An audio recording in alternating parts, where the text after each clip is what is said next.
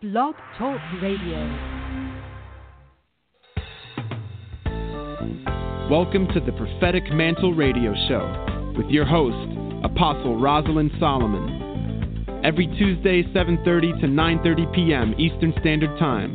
Come learn the mystery of God and be blessed in Jesus' name.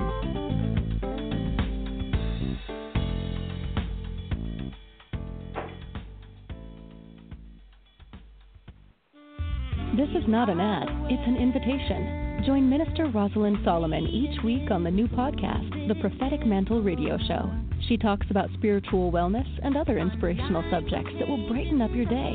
Hey, and while you're at it, make sure you add her music to your playlist. Inspirational music by Rosalind Solomon and The Prophetic Mantle Radio Show, Food for the Soul. Music and podcast now available on Spotify.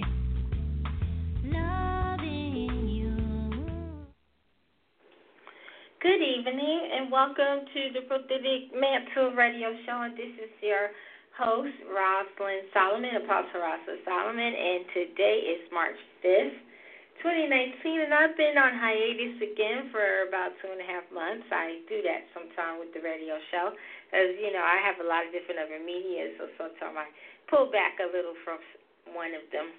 Okay, so tonight's show is on astrology, on horoscope signs, and some of the stuff that I'm going to teach you, you may have already heard it before, so we're going to just get into the teaching, and I pray that it will help you and edify you and deliver you, and you can pass it on to others in Yeshua's name. Now, I'm going to read you Deuteronomy 18, verses 10 to 13. There shall not be found among you anyone that maketh his son or his daughter to pass through the fire, or that useth divination, or an observer of times, or an enchanter, or a witch, or a charmer, or a consulter with familiar spirits, or a wizard, or a necromancer, for all that do these things or an abomination unto the Lord. And because of these abominations, the Lord thy God doeth drive them out from before thee. Thou shalt be perfect with the Lord thy God. That's Deuteronomy 18, verses 10 to 13.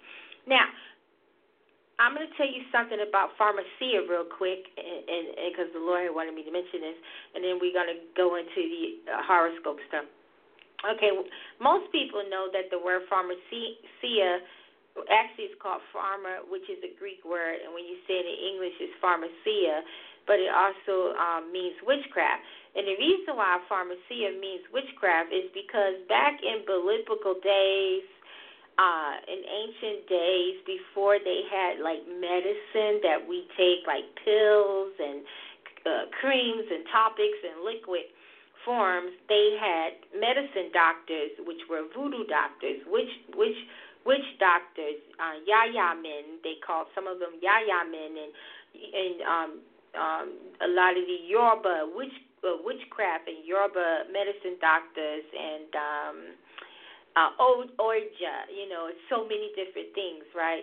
And they would be like the elders of the villages, like in foreign lands, like Africa, different places like that, or elders in the village where the Israelites were, and the Hivites, Moabites, Edomites, and all of that, right? And so when people would get sick,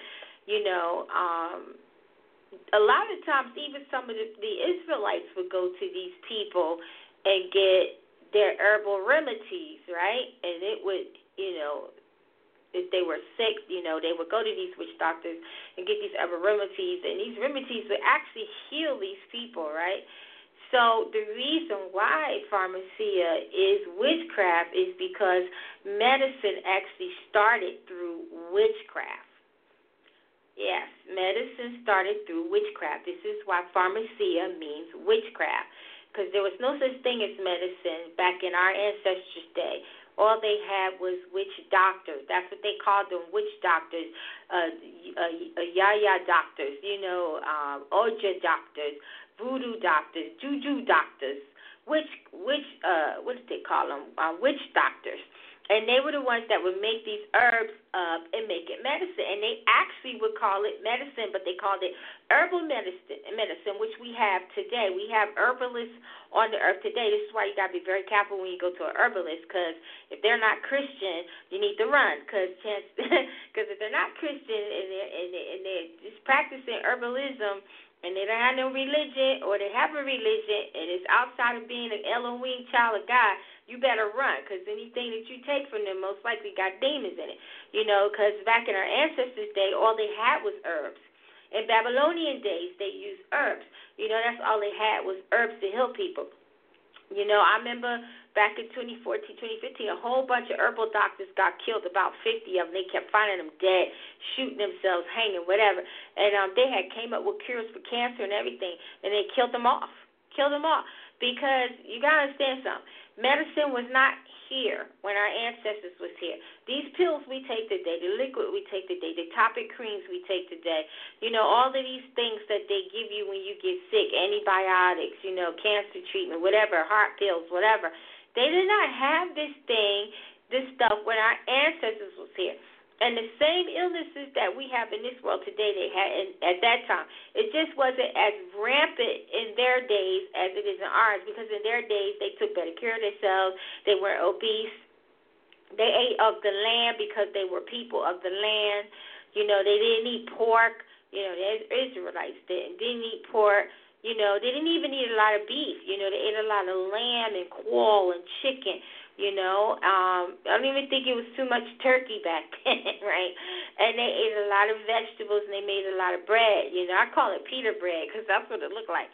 And, so they lived off the land. So they were natural eaters. A natural eater is someone who eats off the land. Like you grow your own food. You grow your own vegetables. If you want to add some meat to it, you can.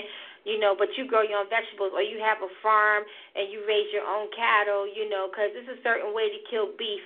To kill a cow. You just can't kill a cow. It has to be a certain way to kill a cow, right? It has to be a certain way to kill even a pig, But some people, live off the land. They raise their chickens, their hens, their quails, and they live off the land. So our ancestors were people who lived off the land. So they didn't have all this processed food like we have in our world today. So the sickness that we deal with in today's world was not as rampant. Even mental health was not as rampant as it is today, because they didn't have so much things back in their days that stressed them and frustrated them and so much different stuff. So the Lord wanted me to let everybody know, and I asked God, I was like, well, what about medicine we take now? Is that a sin against you? Like if we get sick and we have to take this medicine. He told me no. He said the only medicine, and I cracked up when he said it. He said the only medicine is a sin against me is hemp oil. He said the hemp, not hemp oil. He said the hemp herb, hemp, I think it's HIMP, hemp herb. And he said, what you people call weed. And I was like, marijuana? And he's like, yeah. And then there's a couple of other things he said, but I can't remember them. They make you have hallucinations. It's like these other type of herbs people take, and they make you have hallucinations. They can even make you astral project out of your body, and you can see things in the spirit realm. He said those are the kind of drugs that is a sin against him, So technically, the herbs that are on this earth, God gave us them to heal us, so we wouldn't have to take this man-made medicine. Because if you read the after effects of a lot of these man-made medicines, like I used to work in mental health, right? And people who would take something like lithium, I don't even know if lithium is still around, right? But it would make you like a zombie. It would make you slow. It would slur your speech. And it had properties in it that could make you want to commit suicide. And there's a lot of other mental medication out here that has the same properties and worse, right? And I'm like, what's the purpose of taking the medicine if it's going to give you suicidal tendencies anyway? That's what you're trying to get away from, So we as human beings should already know that the medicine that they have on this earth today, topic creams and ointments and pills and liquid, it's not what God intended for us to have. We were supposed to be able to be healed by his hand by having faith and using the herbs that he has created and grows out of the earth. But every time an herbalist comes around that has a cure, something happens to him. And you just can't go and use herbs. You got to be educated on herbs to use it for healing, because some herbs are dangerous. Some herbs are toxic. And if you mix the wrong herbs together, you can kill yourself. So if you're not properly taught on how to take herbs to heal yourself, I wouldn't mess with them unless you go to an herbologist or you go to an herbologist school that could teach you about this, and then you'll be able to come up with remedies to heal things that go wrong with you. A lot of the Israelites, a lot of the black Israelites who are on this earth today, the serious-minded black Israelites, they grow their own food, they live off the land, and they also grow their own herbs, and many of them are herbologists. So the Lord wanted me to tell you that. So now let's just get back to the horoscope. Now, do you know what witchcraft is? Witchcraft is seeking help or guidance from any spiritual source other than God Adonai himself. There are only two sources of spiritual power: God, and when I say God, I say the Ruach and the Holy Spirit and Yeshua. That's the one and the same. And then you got Lucifer, Satan. It's two different entities there. Satan is different from Lucifer. This is why Lucifer's name is only mentioned one time in any Bible you can find on this earth, and that's Isaiah 14. Okay? Lucifer's over Satan. Trust me. I taught this on YouTube. Don't think I'm crazy. I know what I'm saying, and God confirmed it to me. They're two different entities. Lucifer rules Satan. But they both have, a lot of power. So when I say Satan, I'm including Lucifer too, and I'm including their entire kingdom. Then you got the idol kingdom. Then you got the Antichrist kingdom. There's an Antichrist kingdom, and then there's an idol kingdom where the idols come from. When Solomon was around, 25 more idols were created in his day, right? And then you have, you have the Antichrist kingdom, the idol kingdom. And then you have the other four kingdoms of the enemy, which is the netherworld, which is under the ground, right? And you like, how do we have a netherworld under the ground? Easy. Sheol's under the water. That's where the netherworld is, under the water, okay? They say it got the marine kingdom under the water. Then he has the wilderness kingdom, and within the wilderness kingdom, there's the forest kingdom. And then he's supposedly ruling the second heaven, but God is starting to show me that Satan really does not rule the second heaven at all. He has access to it, but he doesn't rule it. He's ruling the third heaven, which is us, the sky. God considers our earthly sky to be the third heaven because it sits just under the firmament. And if you go through our heavenly skies, you're going to see the gate. It's only one way into heaven, y'all. I've even seen it spiritually myself. It's only one way into heaven, and God says that. It's Yah, okay? But Yah is at the gate, and there's only one gate from this earth. It's only one portal. Now, mind you, to the left of this earth, there are three portals. They're called windows, and they're called open door portals. There's three to the left of this earth because God showed me, right? There's none to the right of the earth. And then you got that one big gate that when people die, whatever, and when Satan goes up to accuse us, that's the way he has to go, right? And so when the angels come after people die and they're slated for heaven and wherever, in the heavenlies, God sends his angels and they come, and God has to put that dragon Leviathan to sleep because right now he's dominating the firmament. So God has to put him to sleep because if not, he'll try and steal that spirit, and God will have to go to war with him. So it's only one way to heaven, right? And that sits right on top of the sky, right on top of our sky in the middle of the earth. You go through the sky, and then you go through the second heaven. There's two parts of the second heaven, to the right and to the left. And then you're up in where God, up into the heavens, and then the next heaven is where God sits, right? So God showed me Satan doesn't really rule the second heaven. He just has access to it. He rules the third heaven, which is us, which is our sky. And many people don't understand that, right?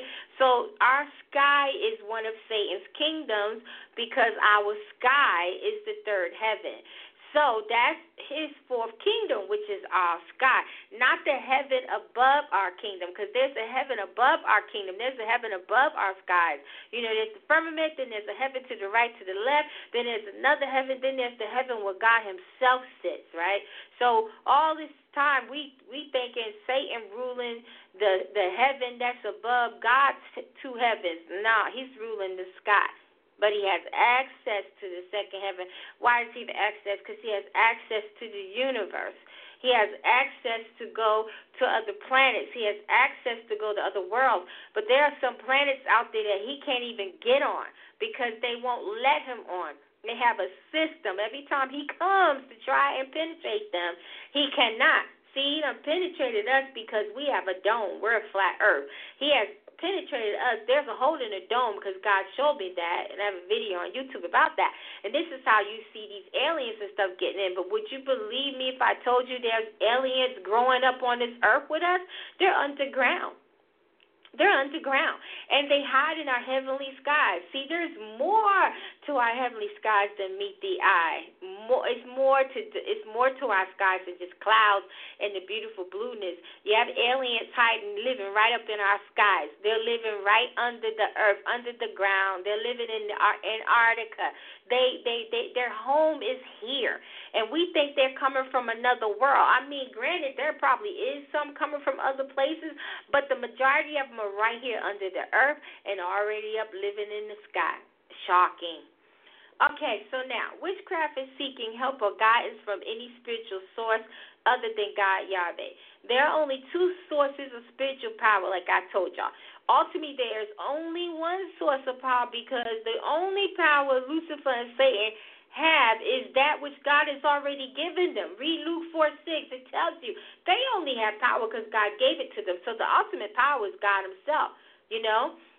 If it's not the power of God's Holy Spirit, Ruach Kadesh, then you are dealing with Satan, Lucifer, or his 72 high principality devils and whatever else he has. It's as simple as that. Now, anything you hear someone using the words like spirit or spiritual without mentioning Yeshua, Jesus, or the Bible, run as fast as you can.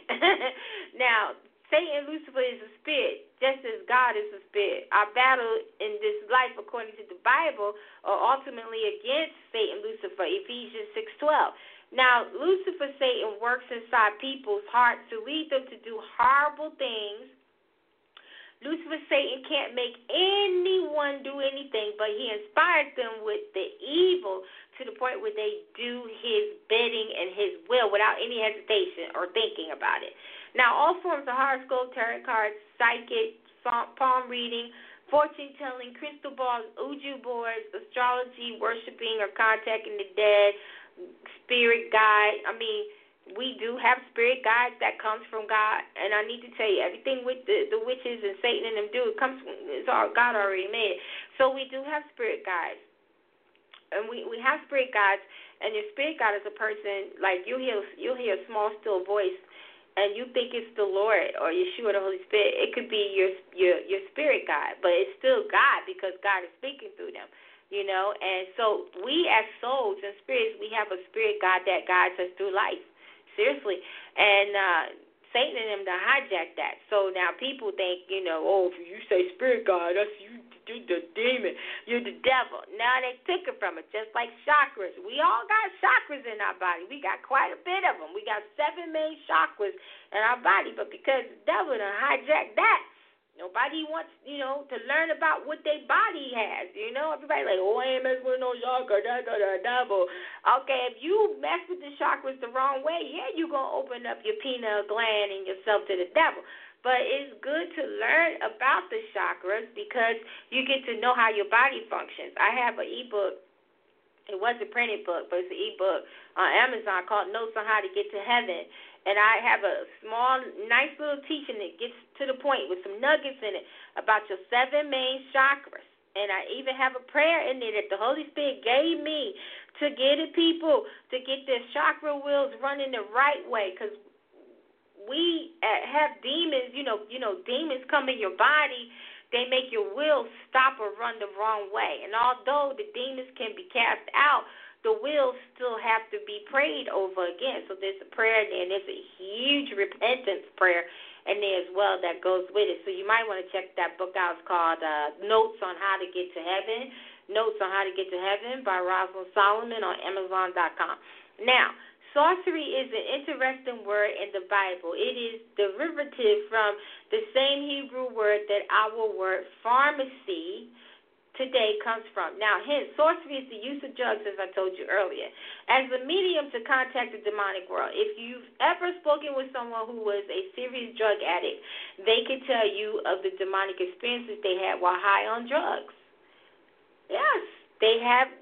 People who are on any kind of drugs, like I just told you, they have serious demonic experiences and nightmares and dreams, and they can really see entities. This is how you know drugs are of the devil. Now, listen to this. These things which may seem harmless to you have completely destroyed so many people's lives. People have invested their life savings into certain financial investments based upon what some astrologer said to them or some psychic. You know, they put ads on TV. You know, call this 900 hotline. You know, they have it on the radio show. They even, have things about calling this psychic line to get help or call to get your horoscope done. You know, you go into these bodegas, botanicas, they got the candles, cards. You can even buy a star, put your name on it, all kinds of stuff, that you could do. If you knew how many people base their entire lives on horoscope. I used to be into horoscope. Not a day would go by where I would not read a horoscope. For real. And then some of that stuff that the horoscope said would come to pass. That's what made me think it was a horoscope. But, it was a horoscope. It was Satan's prophetic horoscope word over my life. Oh, God. When I found that, I had to repent. Now, even if it seems to be accurate, like sometimes it is still evil and satanic. See, Satan he used to be the bearer of light. Son of God. He wasn't no angel. He's a bearer of light. Son of God. Like, Yah. He just went bad. Why you think God made Abel and Cain good and bad? He based it off his two sons. You know what I'm saying? All right, so now, and it's why Yeshua had to die for us, because the other son, he decided he got Adam and Eve to do whatever they did, and they fell and they became dead like him, So he had to send his other son who was life and had light and come and be a human, shed human blood for humans so we can live not just in the spirit but in the physical. Now, it is never right to do wrong in order to get a chance to do right. It's wrong for the police to consult with psychics, because police do.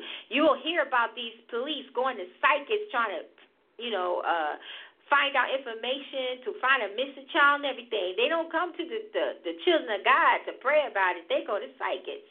I mean, it's ridiculous. They go to psychics. Okay, now, God is very serious about this stuff that I'm telling you, and so should you be. And he made his son pass through the fire and observed times and used enchantment and dealt with familiar spirits and wizards. He wrought much wickedness in the sight of the Lord to provoke him to anger. 2 Kings. These things are wicked, astrology and psychics. To observe the cycles of the moon and the stars as a form of religion is sinful. Islamic Muslims pray 5 times daily corresponding with the cycle of the moon. Ever notice the moon symbol that is too cherished by the Muslims? It is the symbol of the moon god, which is exactly what the Islamic Muslim religion started back in 800 AD under the moon god Muhammad. It is a false religion. And a lot of them who are in Islam, they know this. And a lot of them don't. And they really think they're following the one true God. And they're not. They're following the moon god and moon goddess.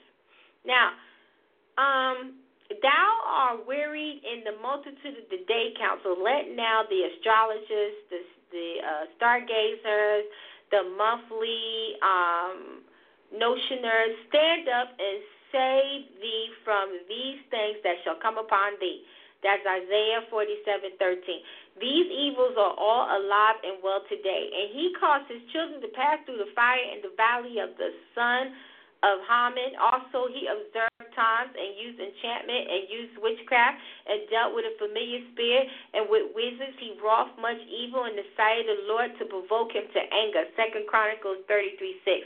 When you indulge in these psychics and horoscopes, you're indulging in devils and the devil's doctrine.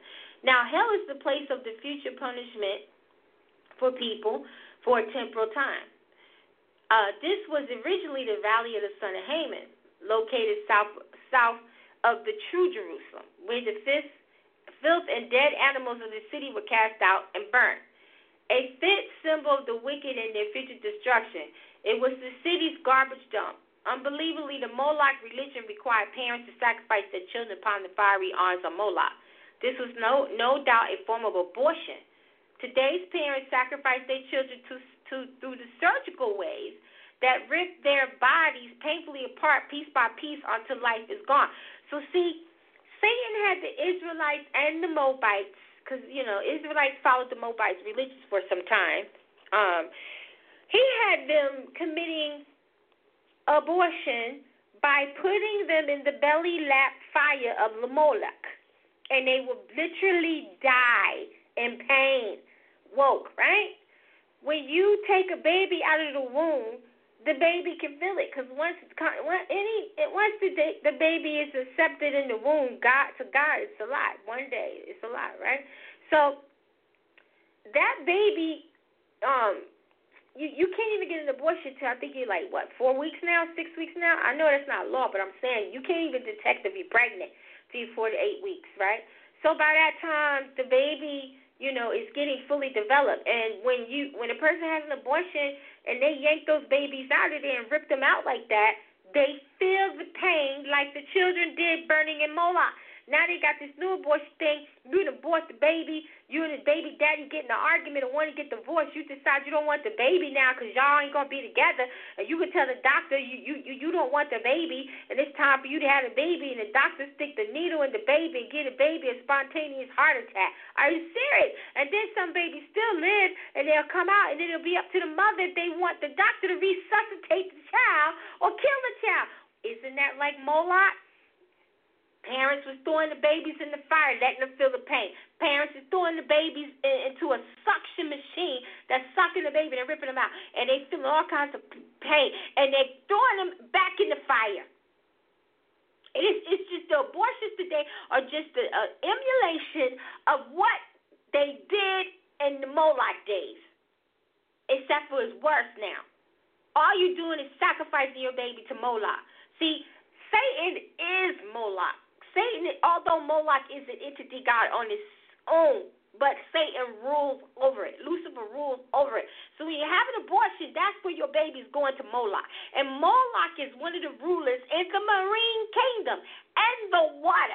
So this is why babies go to the water, and they turn them into demons, and they come back, and they haunt the crap out of the parents. Or the people go to the fetish priest because their womb is blocked, and he goes to the deity that's over that barren wound and appeases it with whatever it wants, and then that deity tells its demon move out of the womb. And then she gets pregnant, but she gets pregnant from a baby from the marine kingdom, which is a demon baby. And the baby ruins their life, financially in all kinds of ways. And these babies cannot be redeemed by God. All forms of horoscope, tarot cards, psychic, palm reading, fortune telling, crystal balls, Ouija board, astrology, worshiping, or contacting the dead, or you're trying to contact this and that, and sorceries are all of Satan, Lucifer. This includes the veneration, which is worshiping of the dead. The Catholic Church worships statues of former so-called saints. That's a part of necrosity as well.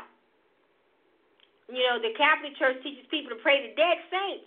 That's evil. A statue over your grave cannot pray for you. You cannot pray a person out of hell. They're going to come out of there when God say they come out of there. And there is no such place as purgatory. Praying to statues of any size is an idolatry.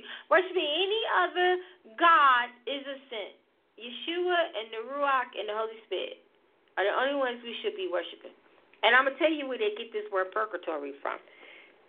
There is something called God called it the space. It's called the space wilderness.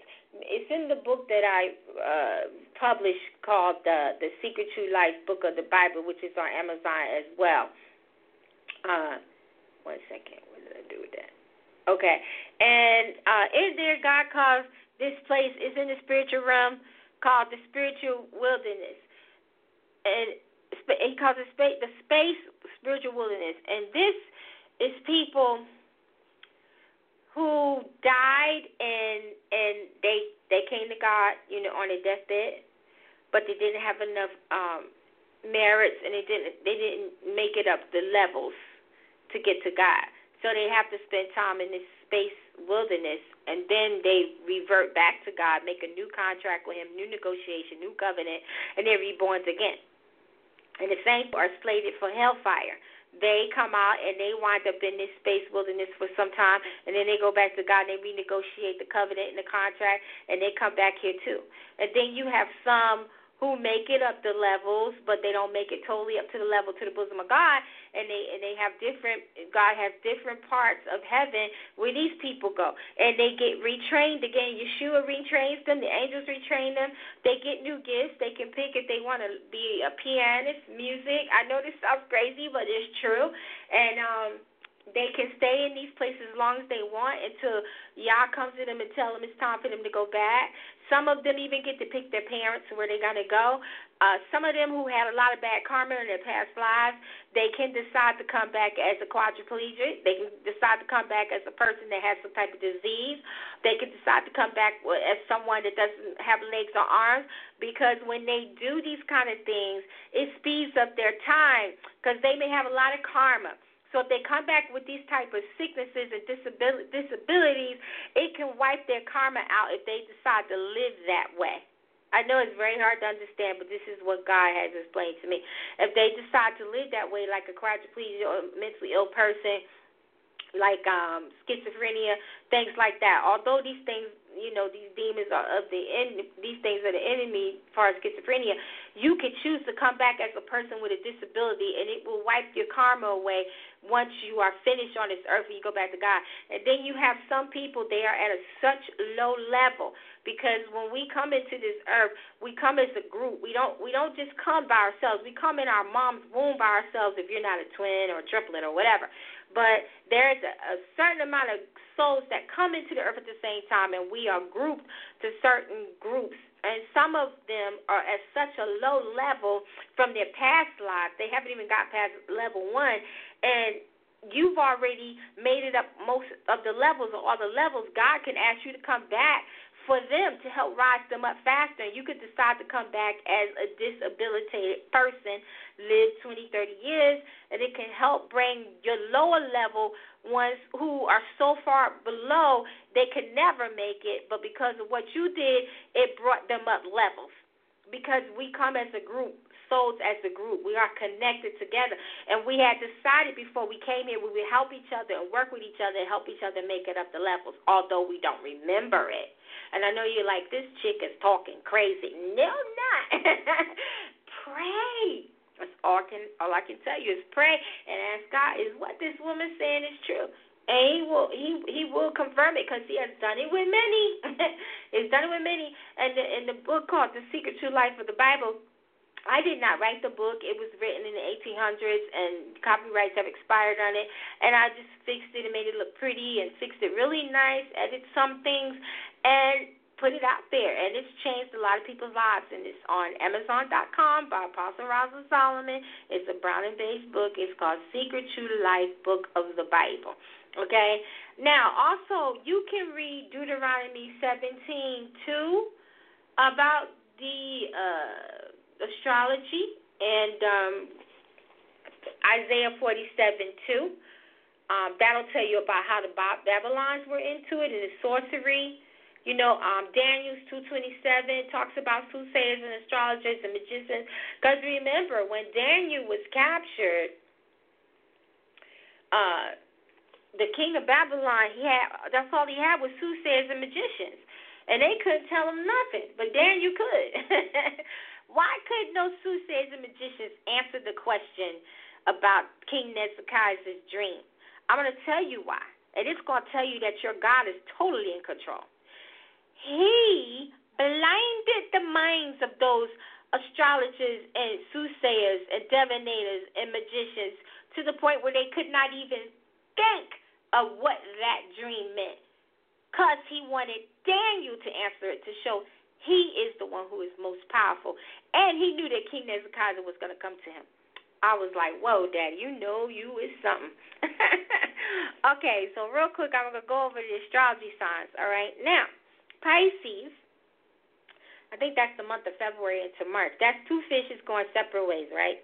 You claiming you a Pisces, you claiming you crazy. Because that's what the fishes mean. They go in two different ways. They go in opposite ways. They're confused. They're off balance.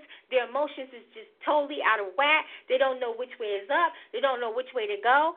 And if you are claiming to be a Pisces and you're very emotional, very sensitive, you got mental issues, you got a nervous problem, it also can give you gastration problems. It can give you nervous problems. It can give you stomach problems. Claiming to be this Pisces. It could give you nervous breakdowns, mental breakdowns, stress, frustration, and confusion. So stop claiming you're a Pisces, because you are adopting these demons that's over this astrology sign called Pisces. These astrology signs are the devil. God used astrologers back in the day to look at the stars to know the time and know the weather. He didn't use the stars to say, okay, this one born as a Gemini, this one born as a Pisces. No, he didn't do that. That's from the devil, okay? The next one is Aries. The Aries people, they can be very arrogant, violent. You know, this is part of this astrology thing. Arrogant, violent, they fight a lot. They have a very destructive nature. They're very bullheaded. That's the demon that's over them, the bull. This demon is a player spirit, like a cheating spirit. It can cause the person who's claiming to be an Aries to be a cheater, not just with the opposite sex, but with most things. And this person that claims to be an Aries, this demon will give you heart problems and make you desolate.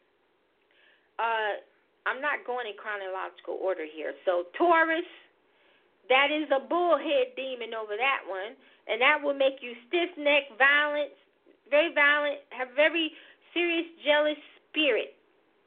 And that is the demon that's over Taurus, the bullhead. And the Aries has the bull, okay?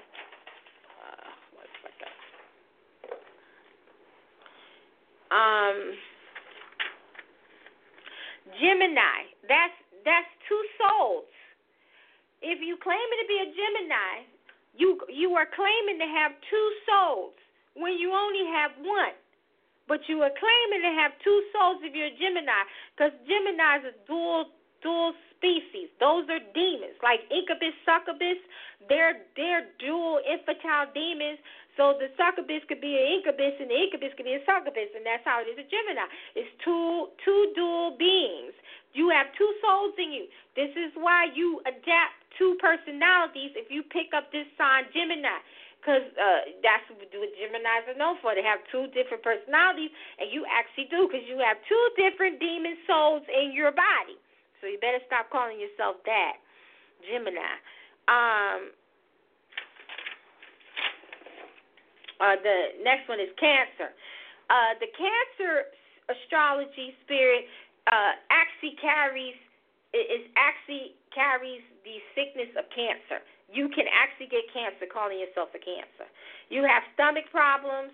You have the crab spirit in you. It will cause you to move very slow, cause you to be very shy, timid, introverted, slowness, cruel, and it can also cause you to be a trail person, like never a leader, a trail.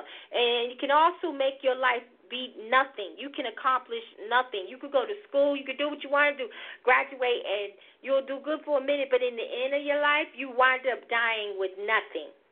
Nothing. if you want to call yourself a Cancer. Leo is a self-righteous demon. Very demanding, controlling, hard to get along with others. Stronghold demons it also has. It has a life of lust. Anyone calls himself a Leo. It's the spirit of inferiority. And the body will always have back pains. With the Cancer, you'll always have problems with your stomach, and the Pisces already told you that. The Gemini, you'll just always have two dual souls in you, meaning you will never be able to be balancing your mind and your thinking and your thoughts. You'll always be changing up, wishy-washy. 1 minute you'll be this way, 1 minute you'll be that way. The Taurus, you will have pain like in your neck and in your lower back.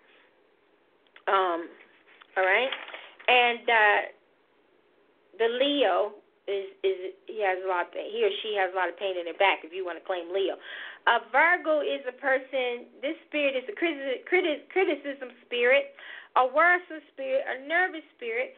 You have a lot of back problems and leg problems. This spirit can also be an inferiority spirit. Also, you'll have stomach issues.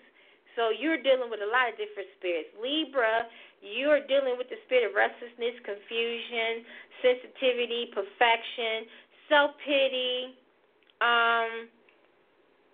What else? Buttock area is where you will have pain the most. These demons bind your thinking, and they can make you narcissist. Scorpio is a very strong-willed demon, a stiff neck. Has lots of problems in the genital area, and very stubborn. And this was this all I wrote down was 9. I don't know what I did with the paper that had the other signs. I'm so sorry.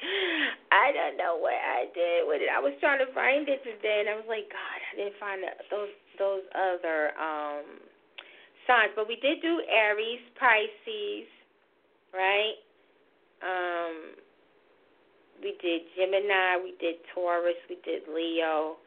Well, Sagittarius, I could tell you, Sagittarius, you have different type of demons. You also have chronological issues, nervous issues. You're very strange, so you have like an introverted demon.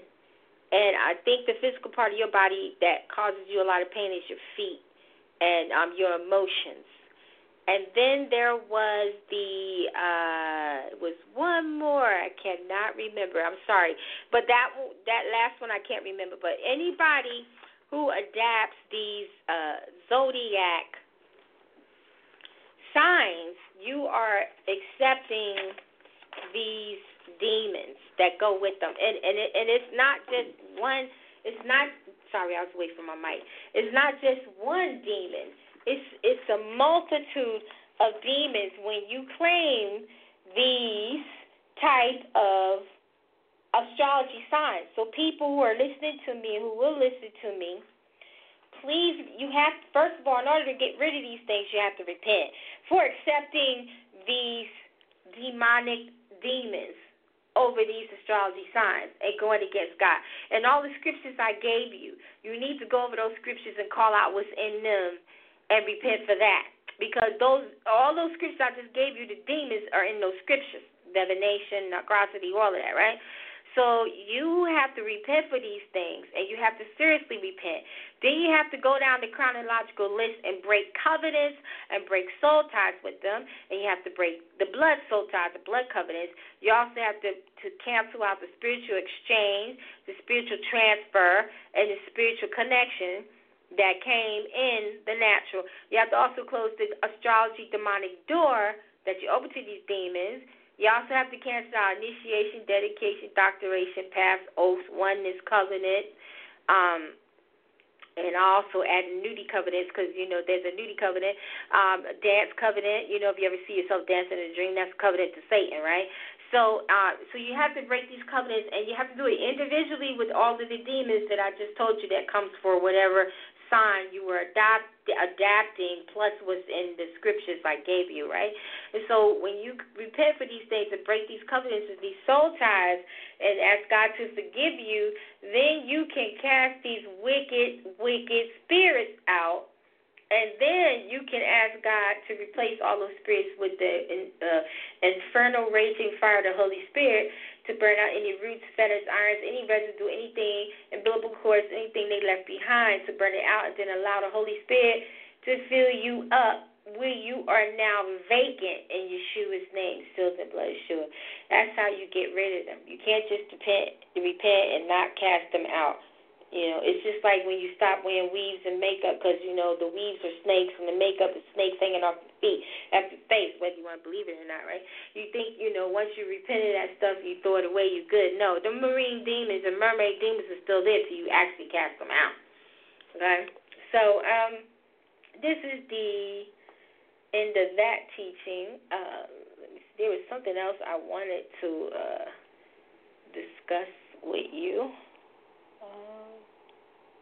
Also, there's witchcraft jewelry. You got to be very careful with jewelry that you wear because, a lot of it, like moon jewelry, kind of moon rings and moon bracelet and moon earrings, change your mood. Upside-down Celtic cross jewelry, anything with snakes on it, anything with animals on it, anything with dead saints on it, anything with the cross on it. Because these things have demons in them. They also use them in their spells against people. Colognes and perfumes by these famous people who are singers and actors, you definitely need not to be wearing their stuff because they all have contracts with the enemy. You cannot go as far as those people do in the secular world and not have a contract with the enemy. You got to keep candles out your house because there's a demon called, he's a wax demon. When you light these candles, he smells it instantly. This is why candles melt so fast, because he's eating it, okay? And he will dwell in your house along with other demons. Even those airwick candles you stick in your socket, no, okay? You need to leave those alone. Those things will attract very strong demons to your house. I mean, real strong. Burning incense. God is not a God of incense anymore. That's in the Bible. Those will definitely attract demons. There are certain native aerosols you could buy for your house to spray. You could buy them in the Botanicas and even in some stores. Like it has the Indian on it with the Indian feather hat and all of that. Those you need to keep out of your house because that will attract demons to you as well, because I used to use these things. No, I didn't know any better. You got to watch certain oils.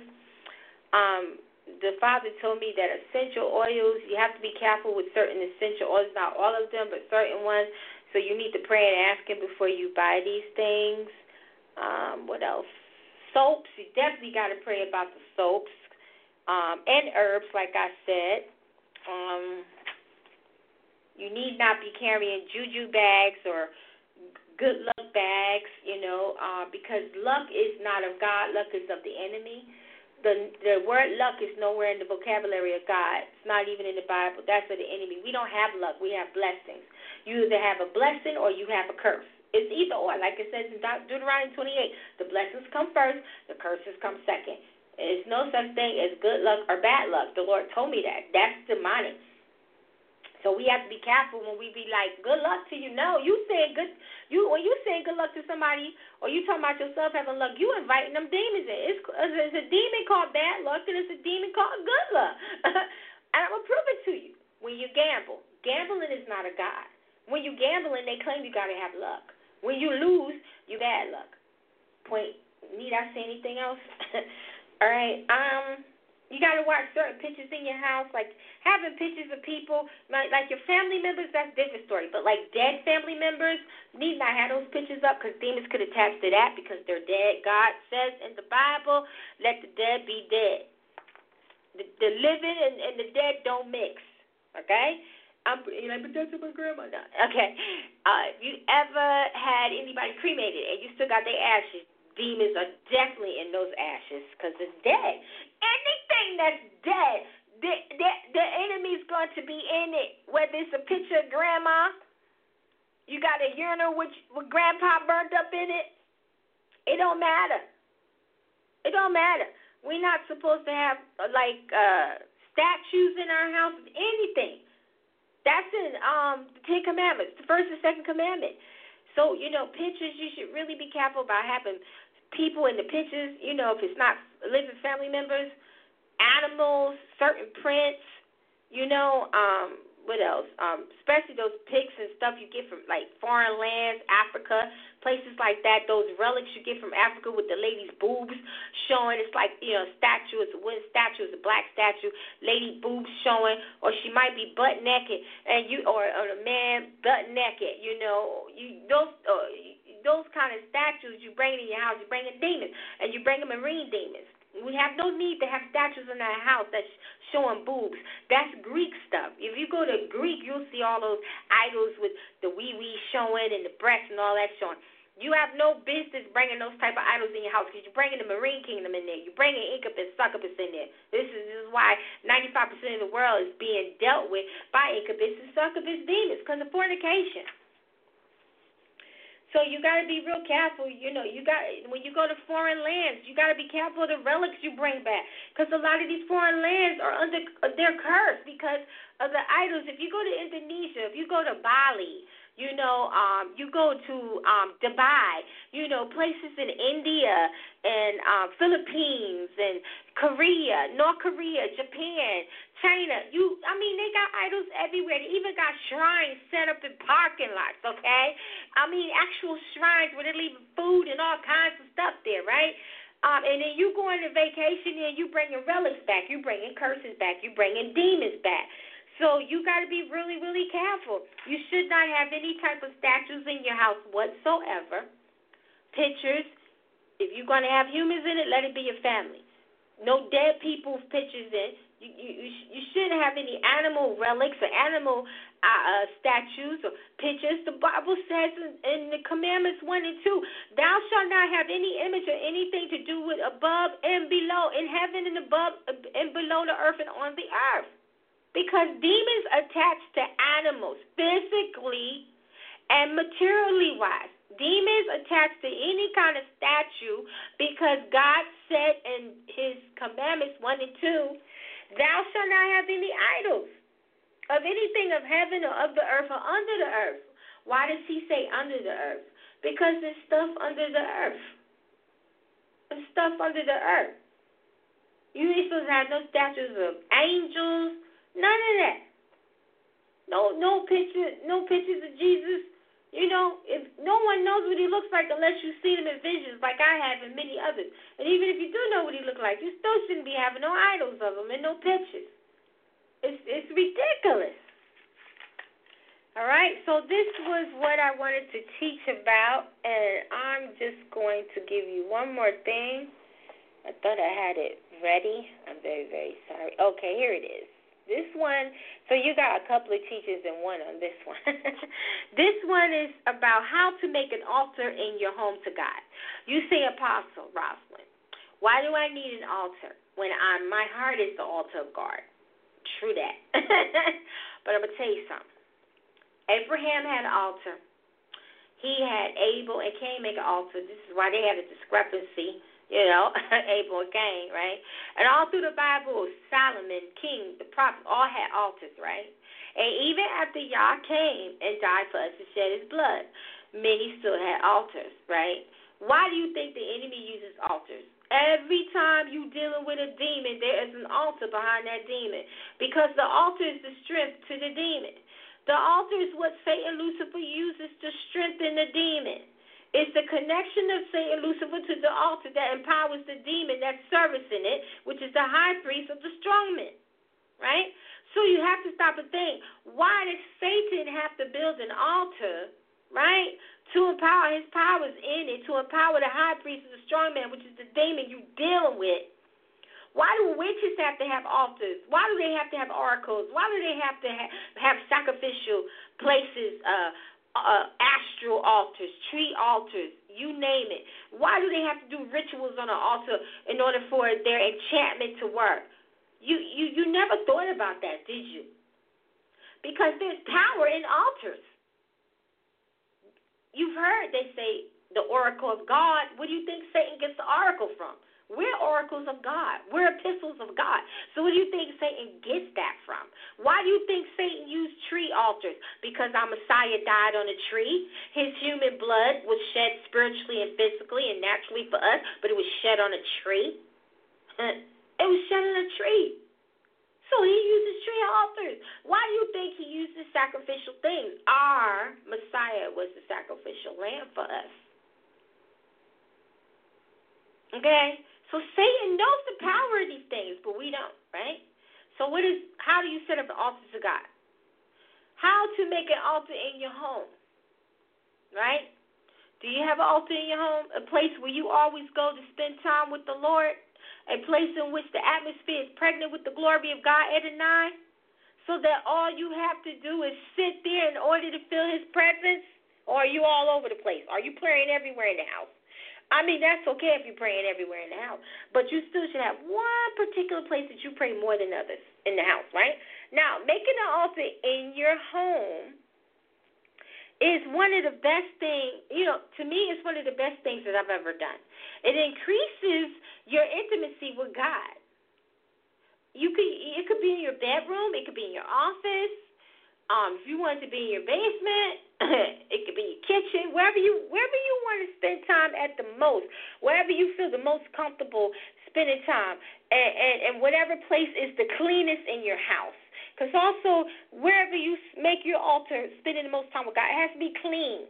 Because God is a clean God. So if you choose your bedroom, the bedroom has to be clean at all times. You can't be having stuff all over the floor, clothes thrown everywhere. If your bathroom is in your bedroom, the bathroom door is open smelling, you can't have that. It has to be clean, right? It has to be clean. You can, if you choose your bedroom, you can sit on the floor. You get your nice furry rug, sit on that. Get your nice comfy pillow, sit on that. You can sit in a recliner chair. You can sit on your bed. You can lay on your bed. You can be on your knees, You can sit in a kitchen chair if that's what you choose to do. You can sit by a window and talk to him. You can sit on your bed if it's sitting in front of a window and make that your altar. Or you could just have you like a little table and put your Bible and all your stuff there, and you sit there and you spend time with God. Right now, because God will open a portal to heaven in a place that's dedicated to him. See, saints just don't get this. Children of Elohim, God, children just don't get this. God will open up a portal. So if you choose your bedroom, your living room, your office, whatever it is you're going to choose to pray to God every day. See, God is a structure God. Although you can pray anywhere you want in the house. My whole house is dedicated to the Elohim Godhead. And I pray all over the house. But my main time with God every day is in a certain area in my house. And I know this because this is the portal of heaven he's going to open. Now, heaven should be, if you're a true child of God, heaven is open over you all the time. Now, there are times that the portal of heaven will open wider than normal for certain times of the seasons of the months and the days and of the year. But if you are a true child of Elohim, you have open heaven over you constantly. And if you're a true prophet, you definitely have it open over you, right? Because you could not move and shake through the atmosphere. You could not change the atmosphere. You could not edify the Lord the way you can as a prophet. You wouldn't be able to go in and prophesy the way you do if the portal was not hugely open over you as a prophet or a seer. Okay, so now, because God will open a portal to heaven in a place that's dedicated to him, God cares about land. He cares about places. When a place is dedicated to him, you can feel the difference. He will actually open a gateway to and from heaven over that place that you choose to meet him at every morning. And you'll have supernatural encounters with him there. And I can tell you from my own experiences, I have many supernatural encounters with God in the place that I choose to be with him in my house every morning. Now, Genesis 26:16-17 describes one such instance in which a wanderer named Jacob happened to stop at a place that was special to God. He had a radical dream and actually saw people ascending and descending between heaven and earth in that place. Then he saw God himself. God is the prize. He was at the top of Jacob's ladder, okay? And God spoke to him about his future. Well, so why did Jacob did that? Because Jacob prayed in a special spot that God liked. Now, when Jacob woke up, he said this. Then Jacob awoke from his sleep and said, surely the Lord is in this place, and I did not know it. And he was afraid and said, how awesome is this place? This is none other than the house of God, and this is the gate of heaven. Now, although there's one big entrance into heaven, and there's a couple of portals to the left of the earth, we ourselves can be gates to heaven because we're created from God. So we are a gate. His candlestick is in us. His fire lights our candlestick. His Spirit's in us. Our heart is His altar. So we are gateways to heaven. We are walking gateways. We're walking open heaven. Heaven has to be over us, and it has to be open because we're gateways. Gateways have a way in and a way out.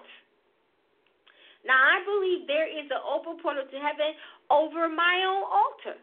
It may be a small one, but you would not believe how pregnant the atmosphere is when I'm with God. It's saturated with glory, God. And whenever I sit there, even if I'm having the worst day ever, I can feel the presence of my Father and the Ruach and Yeshua ministering to me and their presence at work and powerfully manifesting in my life.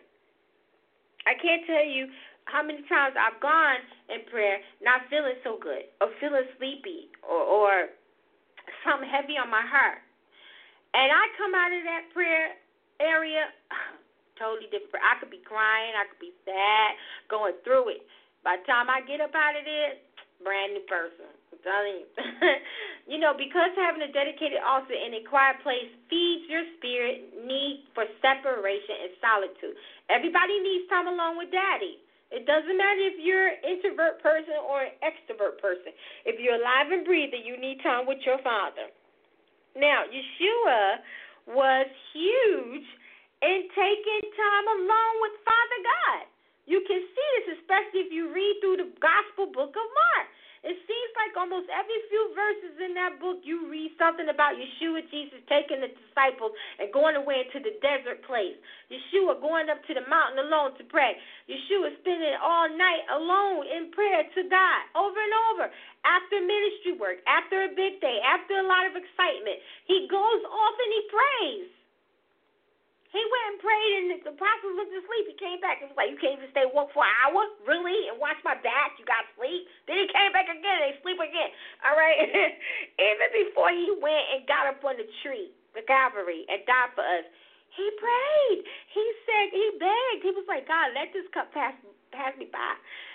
God was like, no, boo, I can't do that. You got to shed that blood. You got to do that. And he's like, all right, Daddy, it's your will. Let it be done. You know what I'm saying? And he did it. So now, if Yeshua Jesus needed time alone with God in a desert place, I think you and I do too. We were made to commune with God. Each of us are a God-shaped person, and only God. And we are shaped like an opening, like a hole that needs to be filled, and only God can fill it. With our innermost needs. We can't fill our deepest needs at all with any type of entertainment. Or even with a person. You could be with a person 20 years and still never feel full. Still never feel complete. Why? Because only God can complete you and your emotions, your physical pleasure, your relationships. Only God can truly fulfill you. Some people may think they are fulfilled. Got a good marriage, good husband, whatever. You're not. You can only be filled by God. You can only be completed by God. Many people leave this earth, and they have never been completed by God. Making the altar in your home gives you a dedicated place to separate from the chaos of life and commune face down with Father Adonai, Yahweh. Now, because having an altar in your home helps you develop the daily discipline of spending time with Father, having a place that is yours, that you love, that is beautiful to you, that is cozy, comfortable, and personal, makes you spend time in it even more with Father. And when you are in the habit of spending time in that place and knowing that that place is the spot you need to spend time with Father God, helps you spend more time with God. If you're comfortable in the place that you've chosen to spend with Him and make your altar, you're going to want to spend more time there. You're going to want to stay there because you're comfortable. Like where I spend time with God, I fall asleep in His presence, everything, and He lets me fall asleep. After like 2 hours praying, spending time with Him, or an hour, I'll fall asleep. And I have visions and wake up, talk to Him again.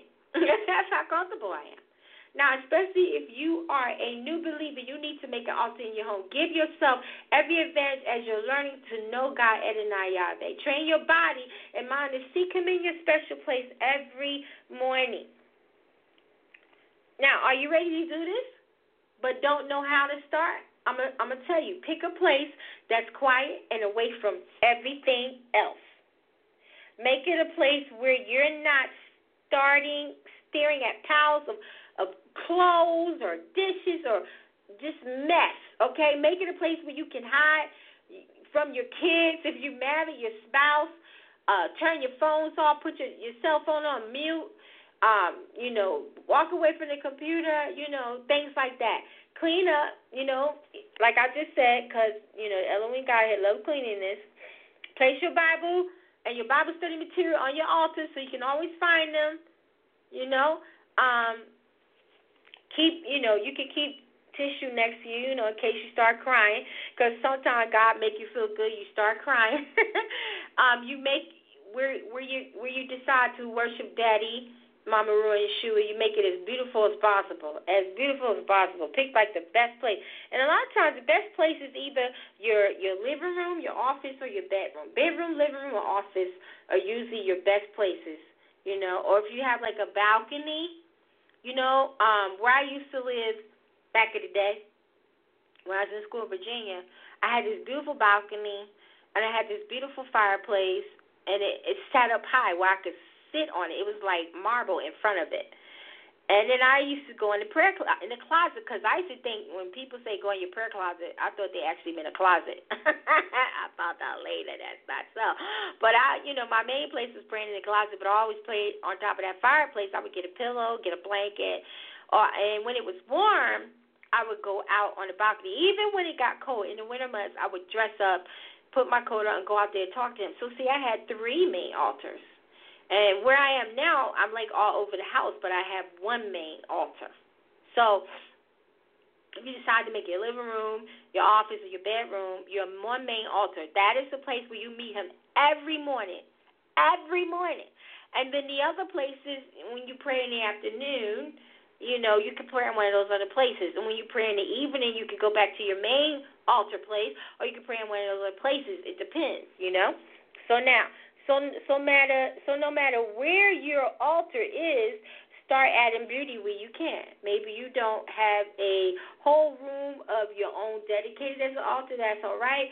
Maybe your special place is your laundry room, the bathroom, because you may live with people, and that might be only place. I talk to God all the time in the bathroom, and I get lots of revelation in the bathroom, I get lots of revelation in the bathroom, So it's wherever you're led to make it, all right? And this is how you're going to get your prayers answered. Now, we have to understand something, that every time we pray, God hears our prayers. And every time we pray, God answers our prayers. The issue is the enemy is fighting them, and he has to have a right. So, if you're praying for something and it's not happening yet, it's one of 2 things. Is the enemy has a right to bombard it and stop it, and you have to find out what that root cause is and take it from him, right? Or it is God, because it's not yet time for it to be answered. You may have to go through some things. He's going to deliver you, but, you got to go through some things. You know what I'm saying? And then when people have to start dealing with demons or sickness, right? God, like when Satan goes, St. Lucifer goes to God, accuse you and stuff like that, and God decides your punishment. Satan really doesn't just, decide your punishment. God does. Satan just adds to it. God agrees with it if you're deserving of that punishment, right? And before that meeting in the courthouse is over with Satan, Lucifer, and God, and the Messiah, because he's our DA. And our angels are there, too, because they need to know what's going on, because they're coordinately connected to us. God will tell Lucifer, Satan, okay, she's going to be delivered in almost 9 years, or 7 years, or 5 years, or he's going to be delivered in 2 years or 3 years. So Satan already knows how much time he's going to have to come for you during this period. And during this period, it's going to be your wilderness experience, right? It's going to be your growing and maturing experience. But see, in Satan's mind, he's like, okay, I got 3 years. I guarantee you, he's saying it to himself, I guarantee you they're not going to make it. They ain't going to last to the 3 years by the time I get through with them. So see, in his mind, he's like, okay, I got 3 years to do what I got to do. I got 9 years. I got almost 9 years. I got 8 years, whatever. I got this time to do this, you know what I'm saying? And they're not even going to make it to the time by the time I get through with them. So in his mind, he's like, they're not going to make it. But see, you got to understand something. If God had deemed you to make it, you will make it. So when Satan leaves the courthouse, he doesn't get to hear what God says. God can add anything he wants to that once Satan's gone. God could just slap that hammer down and say, they will make it. And Satan didn't even hear God say that. So see, if Satan heard God say that, he would already know he lost. Maybe he wouldn't fight as hard because he knew he would lose. But the fact that he didn't hear God say that, it makes him fight harder. Get it? Now, God's word, the Bible contains his entire plan for humanity. It contains his entire will spelled out verse by verse. Therefore, if we pray God's word back to him, we are giving him permission to do things on the earth that he has been wanting to do anyway, but had to wait to do it until somebody asked. So when you're on the altar, this is actually happening. God is answering your prayer, but it's just not manifested yet because it's not time, or the enemy has a root cause, and you got to find out what it is to eliminate it from the enemy. Now, so how do you start praying to God? How do you start praying God's word back to him? You find scriptures, passage that speaks to you. All right? It could be a promise you want to see manifest in your life that God gave you, or prophecy that God gave you through a prophet, right? Something that describes the way you feel right now, or even a theological passage to which you want to see your heart confirmed. Like I could give you Psalms 32:8. Talks about the favor and promises of God. So if there's things been spoken of your life and haven't yet come to pass, promises haven't come to pass, then you could go to God and speak his word back to him, because you can remind him. He doesn't forget by no means. But when you remind him, it kind of speeds things up a little bit. So if you need deliverance or healing, you can always read deliverance and healing passages. If you feel you're not being blessed enough, you can always recite Deuteronomy 28.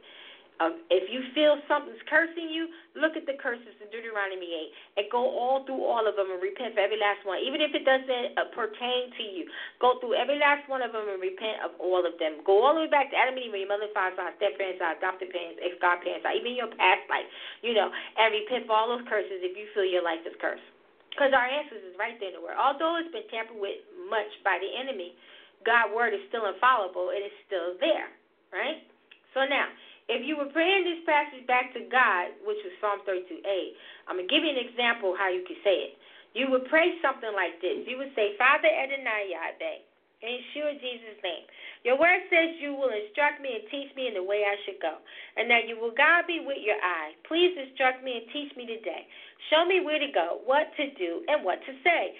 I don't know how to handle the things I'll encounter today, and I need your help. Please guide me with your eyes and keep me in your perfect path and will at all times. Thank you, Father Adonai, in Yeshua's name. That's how you would pray. I'll give you something else. Like an example of praying about the way you feel right now. Like one of the favorite things I like to pray is Psalms 3:1. I'm not going to quote it to you, but Psalm 3:1 is, it's good to pray when you're feeling a certain way. If you're feeling sick, Psalms. I tell people to pray and meditate on Psalms 40 and 41 because, what is it, Psalm 40, 41? I think 40 is the one that's for healing, right? And then 41 is like if the enemy's coming against you, because usually when you get sick, even if you catch a common cold, you catch a common cold because you're out there or you could have caught it from somebody else, but the enemy is behind sickness. God can give you sickness too, but the enemy is behind it. So whenever you get sick, you already know there's an enemy that's behind it. It could be Satan himself or an individual person, right? So you would pray Psalms 41 against any enemy, right? And you would pray Psalms 40 to ask God to heal you so you can evangelize, because you can't evangelize if you're sick. You know what I'm saying? Now, Father, how they increase who trouble me. Many are they who rise up against me. Many are they who say of me, there is no help for him in God. Salah. But you, O Lord, are a shield for me, my glory, and the one who lifts my head. You can read that Psalms if you're feeling down, or if the enemies is coming after you real bad. You can read that and meditate on that. At night when you go to bed, if you're having night terrors or something's bothering you in the night, you can pray Psalms 4. That's the evening Psalms. It talks about the sanctity and the security of God in you and giving you sweet sleep. You can include your family and children in that. Psalms 5, when you wake up in the morning, if you're waking up from terrors and all kinds of things, Psalms 5 is a great Psalms to pray in the morning when you wake up. You can also pray something like this. Father, you see things that are troubling me. It might look like there is no solution in my natural eye. But, Father Yahweh, you are my shield and buckler. You are my defense. You are my advocator, and you're my lawyer and my helper. You also restore me to glory. Save me, Father Adonai Yahweh, out of this thing that I am in. Lift my head up, for the enemy is trying to place stones upon my head to hold my head down. Remove the stones and lift my head up and restore me to my place of authority.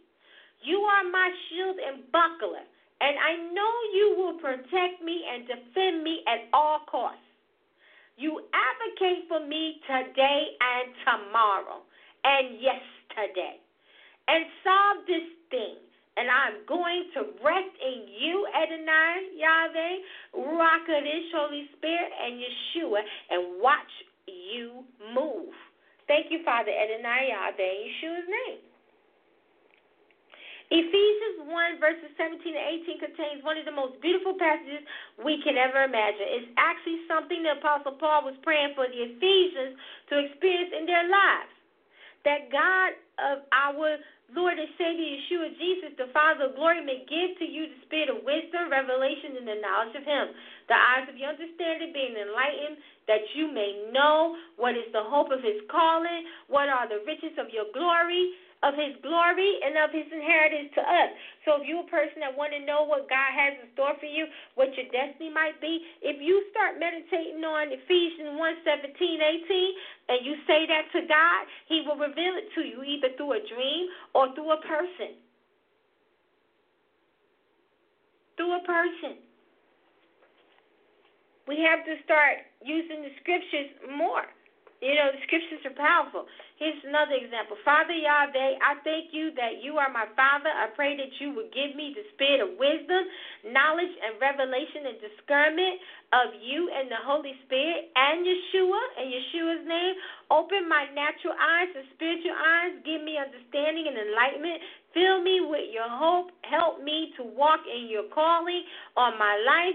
Every single second I'm alive. Help me to know the riches of your glory and my inheritance and my destiny. In Yeshua's name, I thank you that you have made me part of your inheritance, of your kingdom. Help me to walk in the riches and glory of you and to desire you and all of you and what you desire for me in every area of my life. And I thank you, Father Yahweh, in Yeshua Jesus' name. So by praying God's word back to him, you can come into agreement with his predetermined purpose and plans for your life. When you do that, you open the doors for heaven to invade here on the earth. When you pray for God's own will to happen, he can answer your prayers 100% of the time. Do you pray God's word back to him? What is your experience? Let me know. Let me know. Next time I come on here, I'm going to take calls next time I come on here. I'm not going to take calls today. But when I come on next week, you can let me know. So start finding you an altar in your house where you're going to meet God every morning, right? And when you have a need or a prayer is not getting answered and you need to find out why, you pray the scriptures back to God. You recite the scriptures back to God. You meditate on the scriptures. Like we know Psalms 91 is our shield and buckler. Psalm 23 helps us get through the valley of the dead, which is this earth. The valley of the dead is this earth. The earth is full of deadness, full of walking dead people. They're alive on the earth, but they're dead in the spirit. So God gets us through this. And while we're walking through, he sets a table up and gives us a feast before our enemy. Who is the enemy? The devil. Lucifer saying, God, when you come to God, you get right with God. He starts filling up your table with a feast, y'all. When you get right with God, as you walk through this earth, he adds more and more stuff on your feasting table. This is why when it's all said and done and we back up there with God or on this earth, wherever this feast is going to happen, this is why we're going to have a great feast. You're not just going to get to have great food and great juice and all this stuff. You're going to get gifts. So while you're on this earth, God has set up a table for you, and he's putting all your feast things on it, and the enemy's looking at it. He's getting pissed, and his teeth is grinding because he wants to come and wipe everything off that table before you leave this earth. So when you leave, you'll have nothing on the feasting table in the bride chambers the day we officially make everything official with Yeshua, because we are already his brides, but it's like being engaged. And when everything's said and done, you have the bridal feast. It's all said and done. All right? So this is the end of my show. I really appreciate all the listeners who are listening now through the internet or the phone, and all who will listen in archives on speaker, and also on Spotify and iHeartRadio soon, and YouTube and Facebook and Tumblr and my blogs. I thank you all, and I give God the glory for you. And I'm going to play my Spotify ad as we are going out, and I will be taking calls next Tuesday when I come on, same time, 7:30 to 9 or 9:30. God bless you all. Have a great week and a happy Sabbath this Friday to Saturday. Shalom. This is not an ad. It's an invitation. Join Minister Rosalind Solomon each week on the new podcast, The Prophetic Mantle Radio Show. She talks about spiritual wellness and other inspirational subjects that will brighten up your day. Hey, and while you're at it, make sure you add her music to your playlist. Inspirational music by Rosalind Solomon and the Prophetic Mantle Radio Show, Food for the Soul. Music and podcast now available on Spotify.